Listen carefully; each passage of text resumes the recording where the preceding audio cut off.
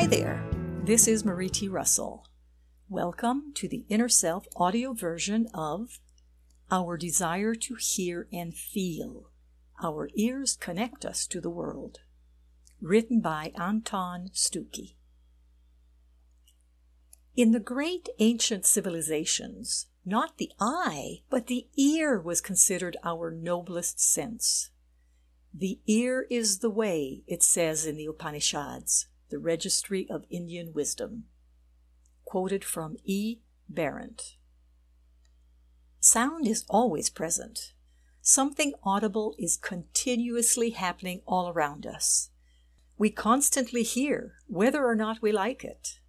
The ear cannot close naturally. It has no lid, no muscle, no reflex that could consciously create a barrier between our acoustic perception and the outside world. We listen to sounds from the start of life and for the duration of our entire life. All around us is an often unnoticed acoustic cosmos that is constantly recreating itself, expressing and communicating all evolutionary process in a buzzing and resonant way. The entire universe is filled with sounds, waves, and vibrations. Astronomers can measure cosmic background noise coming from all directions. How trauma affects hearing. We don't just suddenly hear poorly for no apparent reason. The cause is always an event. We have experienced something that hurt us either physically or psychologically. What I hear can hurt quite a bit. Words can hurt us, just like the loud bang of an explosion. If the injury that results from this kind of exposure does not heal completely, the functionality of the associated organ does not completely return to balance. If we experience an event as traumatic, this affects the ear's physical functioning. I cannot make use of my system's full capabilities. Similarly, the shock and pain of an acoustical traumatic event reduces my ability to process auditory information. In the past, the conventional medical model understood the causes of hearing impairment to be the result of inflammatory processes and diseases, genetic predisposition, or injury. If our body is injured, it can heal again as long as the affected organ is still present, nourished through the body's own supply channels, which are connected to the nervous system. This not only applies to our body as a whole, but also, in a special way, to our sense of hearing. Our hearing system has enormous capabilities and is capable to compensate for significant losses, meaning we have two ears that can perform independently of each other. If we experience a traumatic event, our entire body, mind, spirit reacts to it. A traumatic event is always an overload to our system that leads to a weakening. However, what constitutes an overload is different for each person. For example, a heated argument with terrible insults may be deeply distressing for one person, but may be insignificant to another. We might respond to verbal abuse with fear or anger, or we might shrug our shoulders and simply walk away. Depending on what we feel, the strain of the trauma is also felt differently in the body. However, if fear is the response to a trauma, an almost universal reaction is to freeze, to feel paralyzed. How strong this reaction is and how long it lasts depends on how deeply this fright has entered our psyche and sits in our bones. By understanding how we respond to trauma, we can make the processing and resolution of its physical symptoms more successful. The 3 types of hearing trauma. The cause of hearing impairment involves any of 3 types of trauma. Accident, injury, or illness that results in a lasting impairment. Physical overload of hearing as a result of a one-time event, a loud explosion, or a sustained acoustic event, ongoing high level of noise in the workplace. Or Third, a listening experience with traumatic emotional content, a one-time or repeated verbal abuse. So first, accident, injury, illness. Even if our hearing has been injured, it usually heals as long as the physical basics still exist, just as a cut on our finger heals eventually. Even if our hearing no longer functions perfectly as before, we still have the potential to restore it. Let's consider a limited weakening of hearing, for example, in children after a middle ear infection. The body may have healed from the illness, but on the soul level, the shock of the illness has not yet been processed. So, despite the fact that there has been a physical recovery as a result of the shock to the system, the full functioning of auditory processing has not yet been restored. This is because restoration can only be done by the brain after it has processed the traumatic content on an emotional, soul, spirit level. Second, physical overload of noise.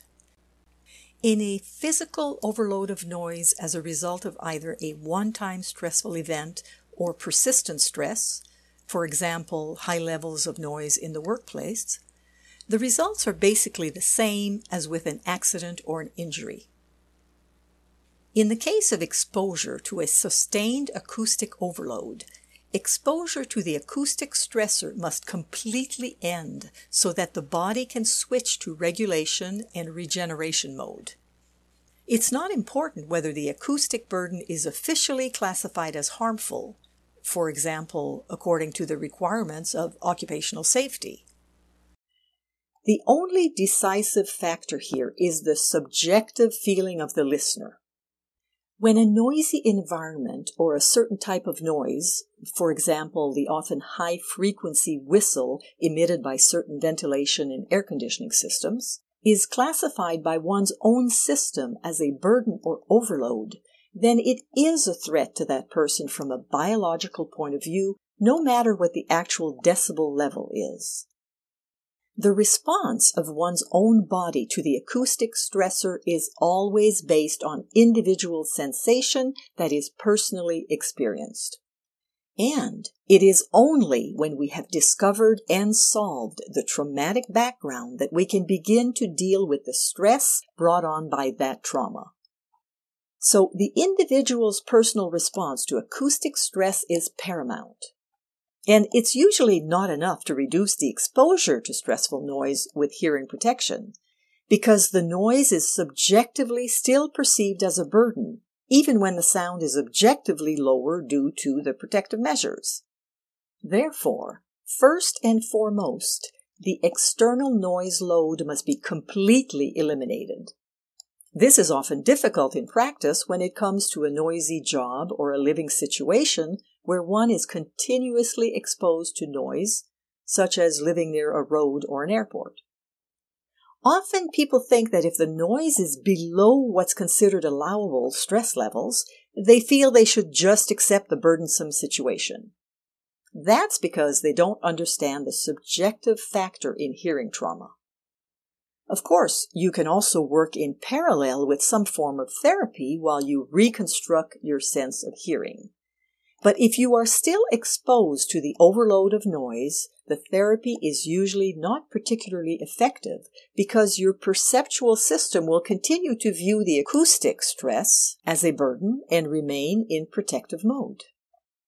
On the other hand, someone who works without hearing protection and regularly uses a tool like an angle grinder or a circular saw might find that their brain reduces the burden of the subjective perception of noise, such that the noise is no longer heard as loud or disruptive. As a child, I used to live on a street with a tram. Very often, when it went around the bend, it squeaked. At first, I woke up startled. After a few weeks, though, I barely registered the squeaky sound when the tram went by. I had gotten used to the sound. My system recognized it as familiar and non-threatening, and so had hidden the high-pitched frequencies so that they wouldn't bother me anymore. This is also how it might work if you regularly use a power tool.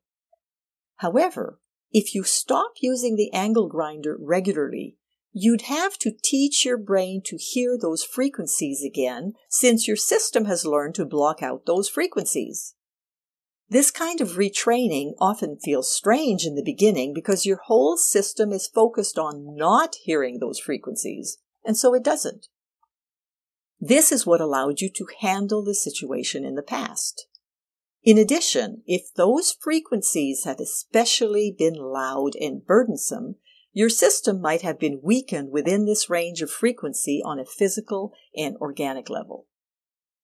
The third point, listening experience with traumatic emotional content. Traumatic events do not necessarily involve physical force. Our soul and consciousness are involved in every event.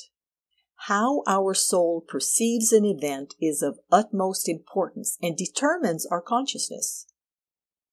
In conjunction with the brain, the soul and consciousness process sensory impressions absorbed by the body.